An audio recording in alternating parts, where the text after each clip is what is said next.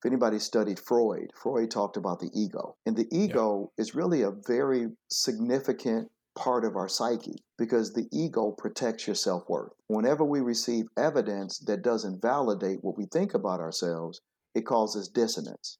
And that dissonance makes you make a decision. If I accept culpability, then I have to accept that there's something flawed in my approach. And it's more validating to the ego to blame you or others because if I accept culpability, that means that I'm flawed and I have to change. Welcome to Leadership. I'm your host, Aaron Keith Hawkins, keynote speaker, author, and today, your gift giver.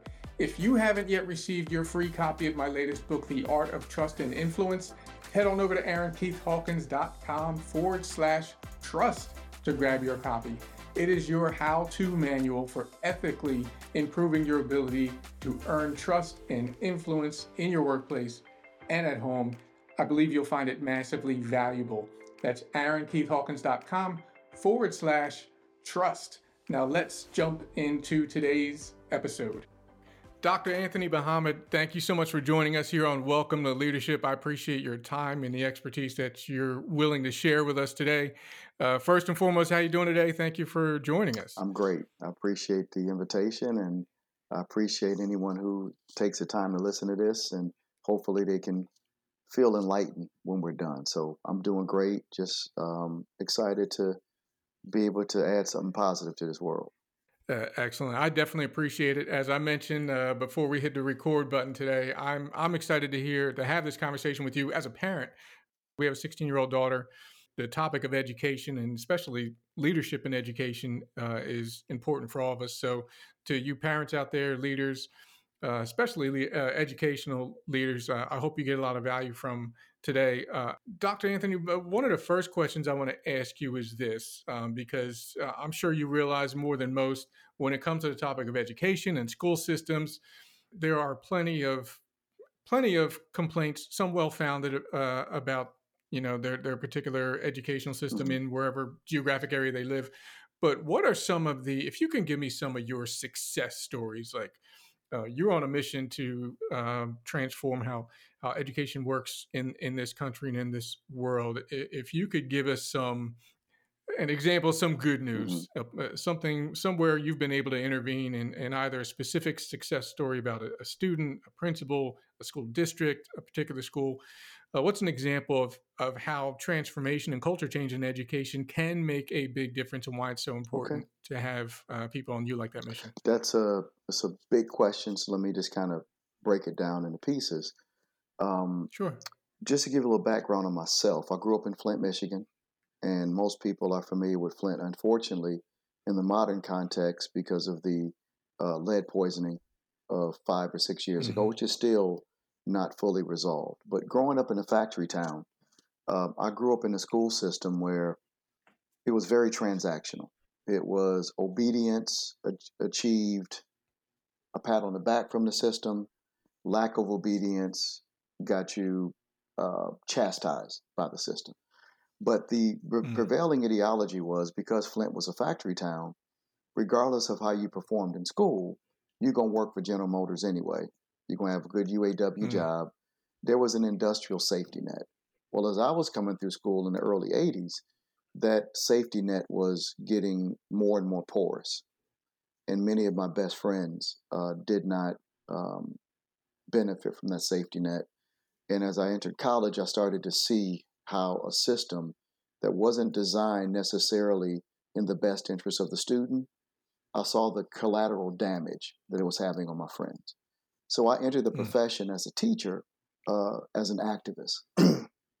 I saw if I was courageous enough to intervene with young people at a young age, that I could influence the system and have direct access to them so that these young people would not have the same experience that my friends had. And I enjoyed Mm. my time as a teacher. I enjoyed my time as an administrator. And what has led me to the work I'm doing now is that I realized that I could affect lives at a local level, a direct level. But if I would work on the Mm. national and international stage, that I could influence at scale. And it's Sure. been quite a journey the last 14 to 15 years as an author, a researcher, a thought leader, um, to get people to realize that transformation starts internally. There's a Yes. book that was written years ago by Robert Quinn called Deep Change. And his basic premise is that change starts from within. It's really Mm. it's a reflection of who you are and what you value. So that's why my work has been specifically with schools around organizational culture. And organizational culture is really a microcosm of the macro culture. So if lack of appreciation for the poor exists on the outside of school, then it exists inside of school. Hmm. If sexism exists outside of school, then sexism exists in. So my biggest challenge has been, Mr. Hawkins, trying to get schools to realize the error of their ways and that their thinking is flawed. And if you think in a discriminatory fashion, then your policies, practices, and structures will reflect that. So I take a very Yes. uh, uh, intrinsically motivating approach to get people to confront what I call the brutal facts or opportunities to improve, to look at what can they change in their practice, their systems, their structures. So the greatest manifestation of that has been schools who have embraced what we call in the education circles the professional learning community model, which is a Hmm. focus on outcomes. That I don't care whether you're male, female, black, white, Latino, tall, short, that we measure our success in the tangible evidence of the outcomes. And that seems to be somewhat fleeting in education because we've Hmm. never really been an outcomes based profession. Business is pretty logical. Did we make Sure. a profit or didn't we? We've been Yeah. fine in education by saying we've given students the opportunity to learn, but their actual tangible benefit of learning is really up to them. We've held ourselves harmless. And what's sad is the public Mm. has really backed this narrative. These kids are so bad nowadays.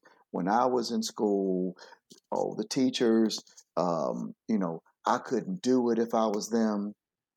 We've almost looked at Yeah. our profession like charity. You give the kids Sure. the opportunity, and if they care, if they engage, if they have enough support, then they deserve the benefit of success. If they don't, it's almost like we feel they deserve the punishment or the Mm. sanctions associated with that. And we keep forgetting we're Hmm. talking about children. So, my biggest Yeah. struggle is to get educators to realize that their success is based upon the actual tangible evidence of student success. I can't be a good teacher if I don't have evidence that you have actually taken away the tangible benefit of being the subject of my instruction. I can't be a great Hmm. principal if I don't have evidence that teachers are getting better. And as a result of teaching, teachers getting better, then schools get better. I can't be a good superintendent if the schools that I'm serving aren't growing and evolving. And this is a big one. State governments can't consider themselves successful if there's not evidence that Mm. schools are getting better because of their leadership and because of their service. So Yeah. we almost have to do a total cleanse of the historical model of looking at schooling and the actual impact on students and society. Our model has been just totally wrong. So the Mm. schools that realize that and are able to go through that journey, they have record impact or increase in impact on Yeah. kids. I'll even give your viewers a website, and the website is www.allthingsplc.info. And on that site, we have almost 500 model schools who've gone through this deep Mm. reculturing, this deep dive, and there's evidence of significant impact positively on student achievement because the adults decided to be different. Not Yeah. some Eh, new policy on woke or lack of woke, whatever the heck their intention is behind that. It's not a new funding initiative. We've tried to take a mhm. very artificial approach to improving schools when really Mhm. schools are just a microcosm of the many flawed systems we have in our society. I'm glad you kind of jumped to something I wanted to touch on during our conversation, and that's your model PLC Mm, schools. But before we jump to that, I would love to, for those listening, parents, leaders, educators, what does it look like on the most bread and butter, write it on a mm, napkin level? What does it look like in terms of in your mind when you approach mhm. a school district or a school itself? What does a best case scenario look Okay. like, starting from intervention, either your direct intervention from your organization, your company, or someone who's on a similar mission? What's it look like when a school system that is broken in many ways for the many reasons you described? What's it look like when there's good intervention and you start getting good outcomes? It's Frame that not for as us. complex as it seems. It's the complexity of human difficulty with change and self reflection and Hmm. metacognition. A school shifts from stagnation or regression to progress when it becomes student centered as opposed to adult centered. So when Hmm. I Wow. focus my practice, my behavior, our systems, our resources around the needs of the student, what can we do to enhance the experience of the student? So if Aaron is struggling with background vocabulary, that doesn't mean that Aaron is flawed. It means he has a need that we have the talent, the resources, and the ability to respond to. Often, where they respond in toxic school cultures is they lament over what you don't have, and they are perturbed with the discomfort that meeting your needs have. But what we know is every student has a set of assets, and every student has a set of deficits. What's been Hmm. prevalent is that the deficits that students of middle to upper middle class who come from nuclear homes, who are of a Western European ideology and set of behavior standards, we accept their flaws as normal. But students of Hmm. color, students of poverty, students of disabilities, for some reason we frame their challenges as insurmountable obstacles or an inconvenience as opposed to a challenge that needs to be addressed.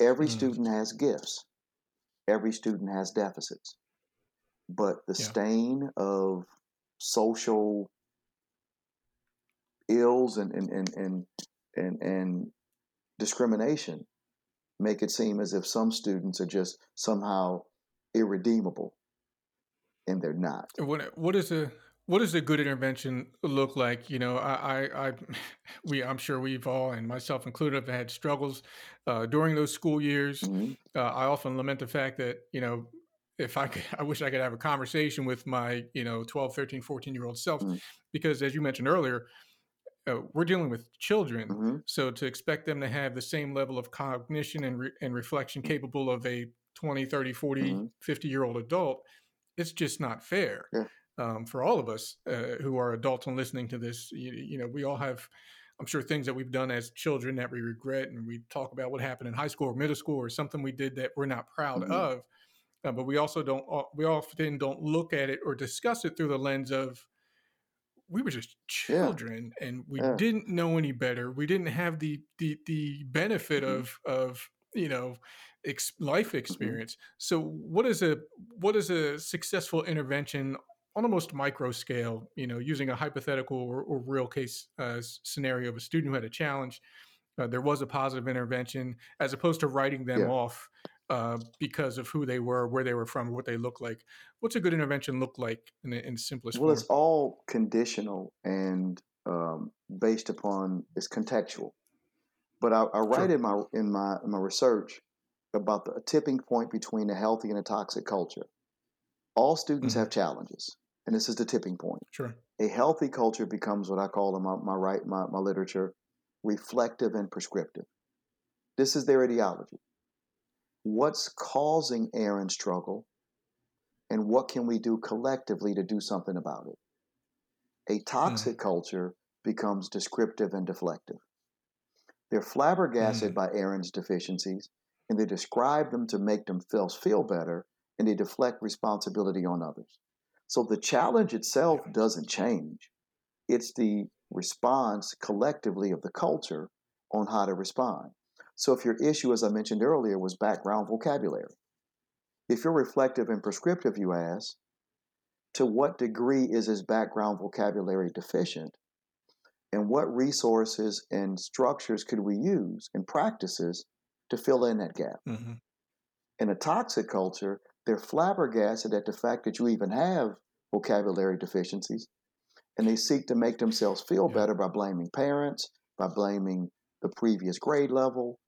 So a Mm. toxic culture seeks to validate or make themselves feel better about challenges. Healthy cultures, because your success is that important, they want to understand it and work together to resolve it. Yeah. So the Yeah. intervention is whatever the result is of that process, whether it's Mm. behavior, academics, whether it's socialization. It's accepting you as Yeah. you are to help you ascend to where we'd like to see you go. It's Yeah. not that difficult, Aaron. It's really what a Yeah. good parent would do for their child. And Yeah. if That is yeah, a, and I apologize for interjecting here. That is such a powerful leadership and life lesson, because it really boils down to mm-hmm, accountability.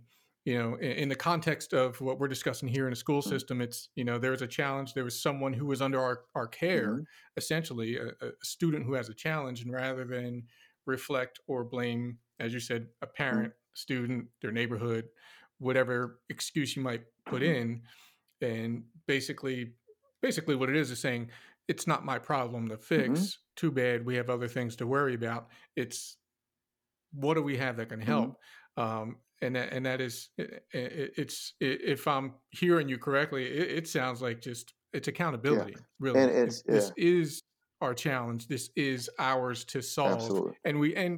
and most importantly, having that presumption that we can Mm-hmm, solve this. Like you said, it's not that difficult. We're not trying to put, a rocket ship on another mm-hmm, planet. We're trying to help a student who's right in front of yes, us overcome this challenge. Times, however many students are in that school or district, it's a yeah. repeatable pattern. And what you describe is Um, what John Hattie, who's a very prominent educational researcher, would call collective teacher efficacy, the belief in our yeah, ability to resolve an issue. And some of the yeah, defensiveness is actually a deeper root to it. If anybody studied Freud, Freud talked about the ego. And the yeah, ego is really a very significant part of our psyche because the ego protects your self-worth. Whenever we receive evidence that doesn't validate what we think about ourselves, it causes dissonance. And that dissonance makes you make a decision. If I accept culpability, then I have to accept that there's something flawed in my approach. And it's yeah. more validating to the ego to blame you or others because if I accept culpability, that means that I'm flawed and I have to change. Mm, imagine that, So it right? becomes a lot easier to make Yeah, others culpable as a way to protect one's ego or one's self worth. And is very yeah. prevalent in the culture of education. Doctor, what may I ask is, in your, oh gosh, how many years have you been doing this? A couple 33 decades, if I'm years. not mistaken. 33. Yeah. What is one of the, and this may be a difficult question to answer, but I'm going to ask it anyway. What do you see as a common challenge that you see in a school system, meaning a common issue that perhaps is one of those things where you, as the professional, say, okay, we see this a lot. What is a common challenge you see in school systems? And perhaps more importantly, what is one of the common threads when you see those common challenges that overcomes the hurdle to a school system having a culture issue that needs to change and making that shift into we are now going to take some Hmm. action to change this culture? Where is that, to use a term you mentioned earlier, where do you see that tipping point coming a lot for people out there to give them a good idea how this can Yeah. evolve for them and their children? We found that it is almost without exception the example and the priority set by leadership. Hmm. That school cultures don't typically evolve on their own. It requires a catalyst. Because if people don't get a chance to step back and reflect and see where they need to improve, then why would I need to improve if I don't think that anything's flawed in my behavior? So leadership becomes absolutely essential. And leadership in the modern context is addressing something that many of us call the compliance mentality. No Child Left Mm-hmm. Behind will go down as one of the worst public policy decisions in American history. It made school districts believe that success is measured totally on one standardized test in two areas, math and reading, that's culturally biased and given annually, and you compare our proficiency rates to our neighbors. So what we found over the Mm-hmm. past 20 plus years since No Child Left Behind was made law in 2002 is that if a system gets good enough test scores comparatively to their neighbors, they think they're the greatest thing since sliced bread. If a school doesn't, they think they're hopeless. So the schools Mm-hmm. on the upper band don't see a need to change because from all their indications, they feel validated. We're a good school.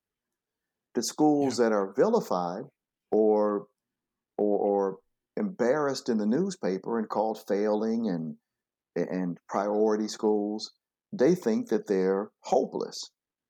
And nothing could be further from the truth. So Mm-hmm. a leader who's able to break through that, and we've seen more of this the last 8 to 10 years, a leader who realizes that they're chasing the wrong, they have the wrong drivers and they're chasing the Mm-hmm. wrong end. Every school in Florida needs to improve. They just need to improve on something different. Yeah. So the schools in the Yeah. wealthy communities, you're no better than anybody else. The test that the state of Florida gives is calibrated to the experience of your students. They would have done fine on that exam no matter what you do. People in Mm-hmm. cities like Liberty City, Miami, the poor parts of Florida, you're no more flawed than anybody else. The test just doesn't measure your students' built in proficiencies. It Mm-hmm. highlights their deficiencies while it highlights the proficiencies of other districts. When leadership realizes that they can't be defined by some invalid state test, and it is really about improving the lives of young people. And how do we pragmatically drive our own bus? Where are our students strong? Where do they need support? And how do we help support them to become the students we expect? When they can see past that social, political, and uh, some of the glass ceilings that have been placed among them, then they're free. It's kind of Yeah. like if you've ever seen the movie The Matrix, when they told Yeah. Neo to Of free course. his mind. The Yeah. current system of testing and comparing schools is the matrix that most schools are caught in. It drives their Mm-hmm. decisions, it drives how they use their resources, it drives staffing. When a school frees themselves of that and they get back to the root of the morality of our profession, is to help prepare young people to be gainfully employed or productive citizens to make our society a better place, then they're not Yeah. confined by the very toxic and constricting uh, uh, environment that this testing, No Child Left Behind testing has done to our schools, and it's killing us. And when I Yeah. work in South Korea, when I work in Singapore, when I work in Finland, even when I work in Canada, their systems are much more liberating, and they actually perform much better on international assessments because they get a chance to work on the whole child. But just to be honest with you, just to it's just a microcosm of every other system of discrimination. Yeah. Yeah. That is that is the reality in so many different contexts. This being education that we're discussing here, and that gosh, yeah, we can go down the rabbit hole Mm-hmm. of how systems become flawed in many different contexts. What do you say to we're having lunch with one person who's a principal, another who's a maybe a teacher at another school, someone else at the table with us who's a parent. how do we start this conversation, keeping in mind the reality, or I should say the systemic Mhm, pressure for so many reasons, be it financial, mhm, funding, things that are kind of locked in place and are in many ways dependent on these standardized testing scores and these other systems that are in place that are flawed, mhm, but that do have tangible outcomes, so to speak. How do we have that conversation? How do we start that conversation to say we can do something, even with these structures mhm, that in place? We can break through this mhm. wall. What does that conversation sound like to decide we're going to make that breakthrough without jeopardizing uh, or feeling like we're jeopardizing some things that could have some unintended detrimental effects? Well, yeah. How do we get through that wall? Well, number one, what we've been doing the last 20 plus years in the name of raising test scores hasn't raised test scores. Mm, So what you're doing anyway sure. is not Yeah. working. Yeah. So why are Yeah. you tethered to a system and you have all this Yeah. anxiety and the achievement gap Hmm. hasn't closed one bit? So what you're doing is not working anyway. You might as well work through your conscience and your morality. Mm, And what we yeah. found is schools that don't focus on test scores and focus on student growth actually improve test scores. Yeah. When you stop Yeah. focusing on test scores, you raise test scores because you're That's a beautiful eh, statement. I'm going to ask Doctor. I'm going to ask you to say that one again because that somebody may have been sipping their coffee or something, and maybe they may have missed that. Please, could you restate that again about well, our traditional approach test hasn't scores? worked anyway. So when you focus on Yeah. test scores, we never raise test scores. When you focus on the Hmm. child and that becomes your fixation, one of the beneficial byproducts is that we'll see a growth in test scores. I'm not opposed Mm, to proficient test scores. It's just not a good driver of organizational yeah. behavior. It's one indicator of many indicators. So when that Yeah. becomes your fixation, you become tethered and fearful of something you're not making a positive impact on anyway. Yeah. Wow. That's powerful. That is extremely powerful.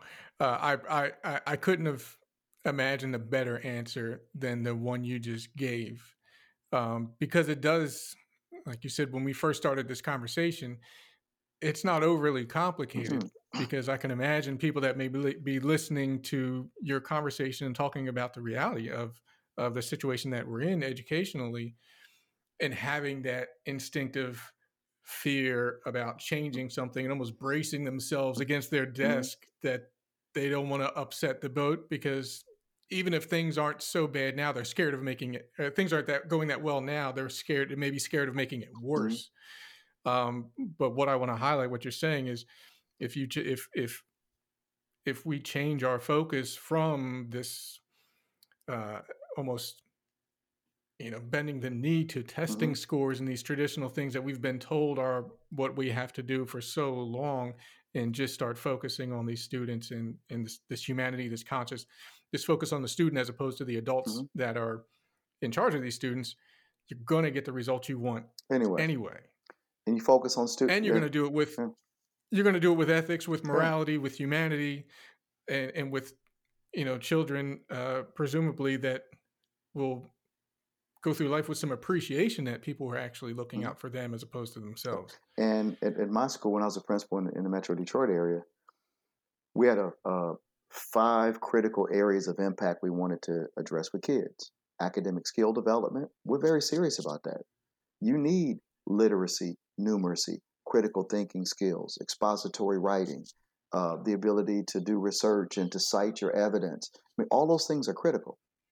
Character development, the application of what you've learned. We had a whole component helping our kids take the theory of learning and apply it. We had an entrepreneur program. Our students Mm, every year took a social issue and wrote policy on it. Things like human trafficking and being in a food desert, diabetes, and other community health issues. We had a focus on parent school community relationships. How do we educate our parents, our community to work as one? And our fifth focus was on post secondary opportunities, getting our kids access to universities, trade school, military, community college. Because in this new economy, if they couldn't take what they've learned and extend their learning outside of high school, the data is really clear. Your opportunities are limited. So we figured if we focus on those 5 critical areas, they'd pass whatever tests they were given. And we set measurable goals and objectives. We did reviews every quarter to measure our progress towards those objectives. Hopefully you see that leadership makes the difference. My teachers were willing to do it if they were led, but they can't do what they can't envision. So one of the greatest obligations of leadership is to provide a vision for the organization greater than where you are right now.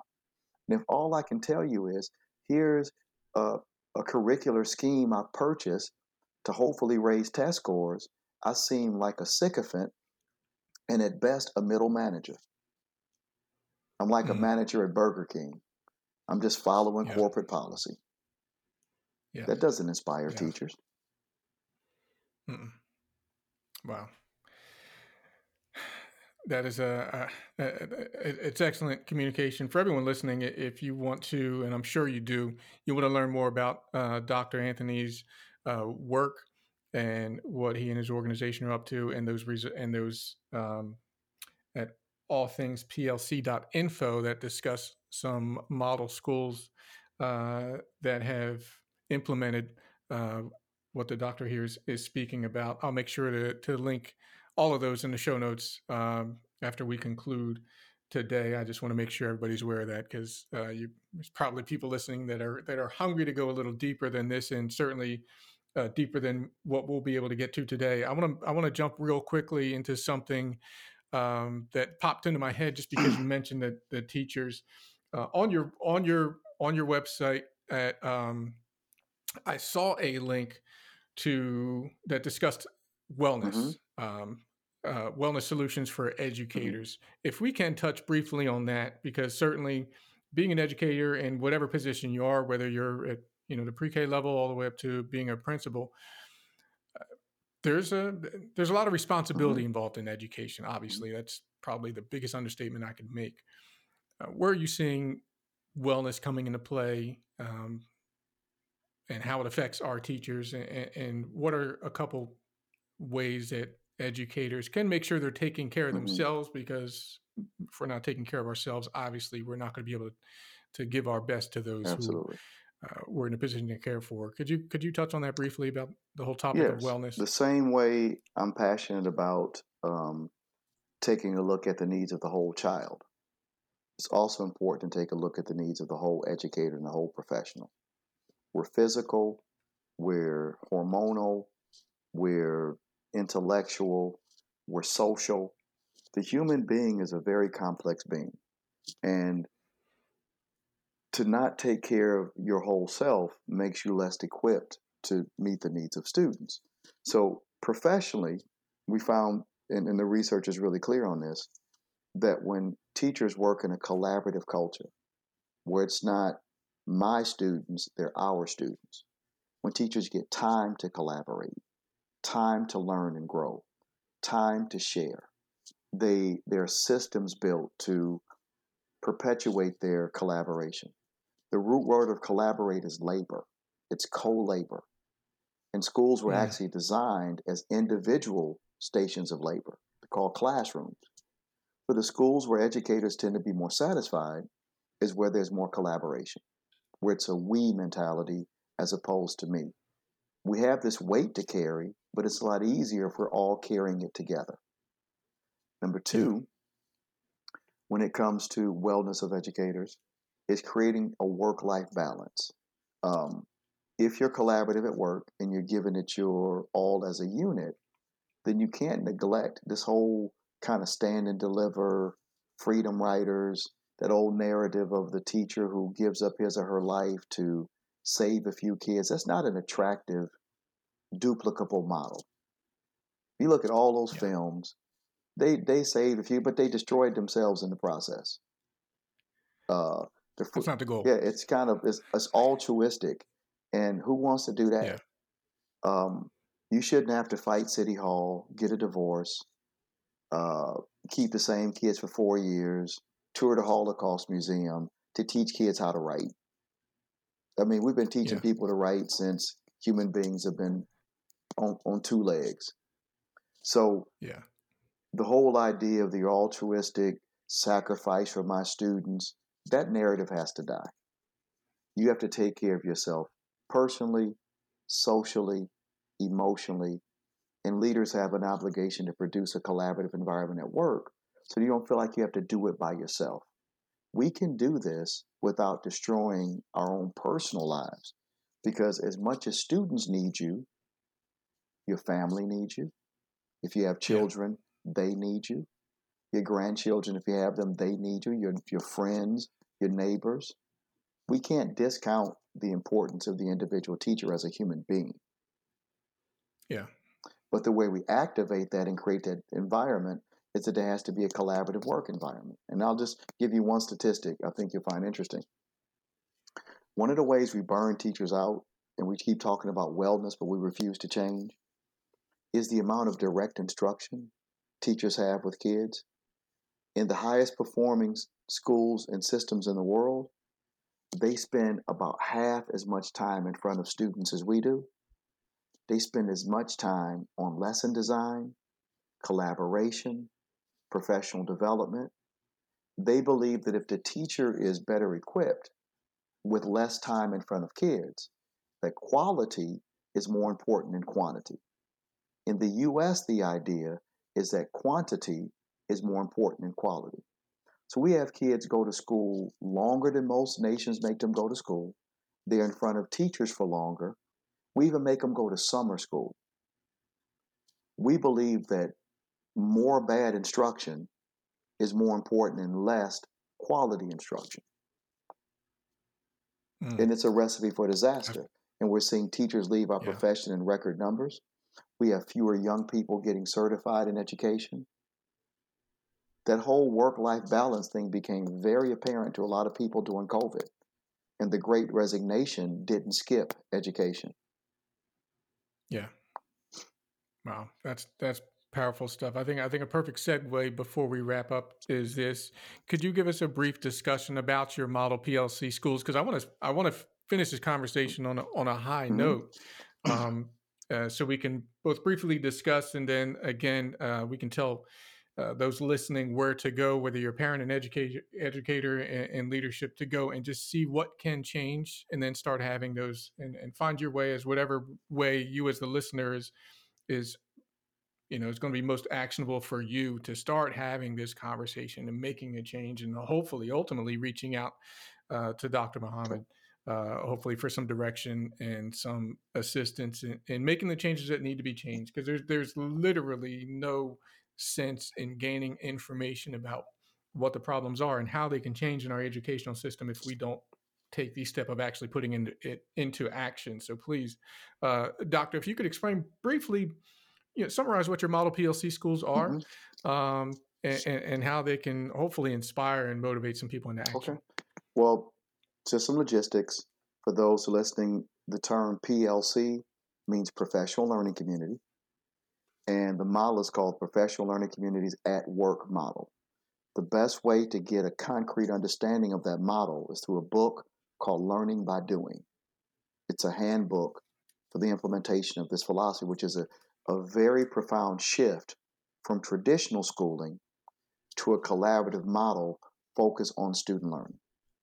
In that book, we identify the 6 key characteristics of a school that is of this model. Well, model PLC schools are schools who produce evidence of proficiency and impact in these 6 areas. On the All Things PLC website, there's actually even an application that you can download, which tells you or guides you on what kind of evidence it has to be produced. Is there evidence of a collective commitment to working together and focusing on student learning? Number 2, are teachers given time to collaborate and focusing on student learning and placed into high performing teams? Number 3, do those teams identify specifically what we call a guaranteed and viable curriculum, course by course, unit by unit? So if there are 3 high school algebra teachers, are the objectives of proficiency in algebra the same across all 3 classes? So no matter what teacher I'm assigned to, The criterion of excellence has been identified across all the algebra courses.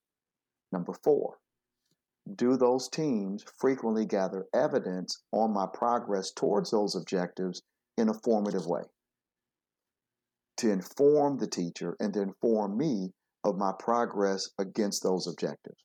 Number 5, from that evidence, has the school produced a system of support that targets my needs based upon that evidence and gives me enough support, and it's consistent and intense until I meet that threshold of excellence?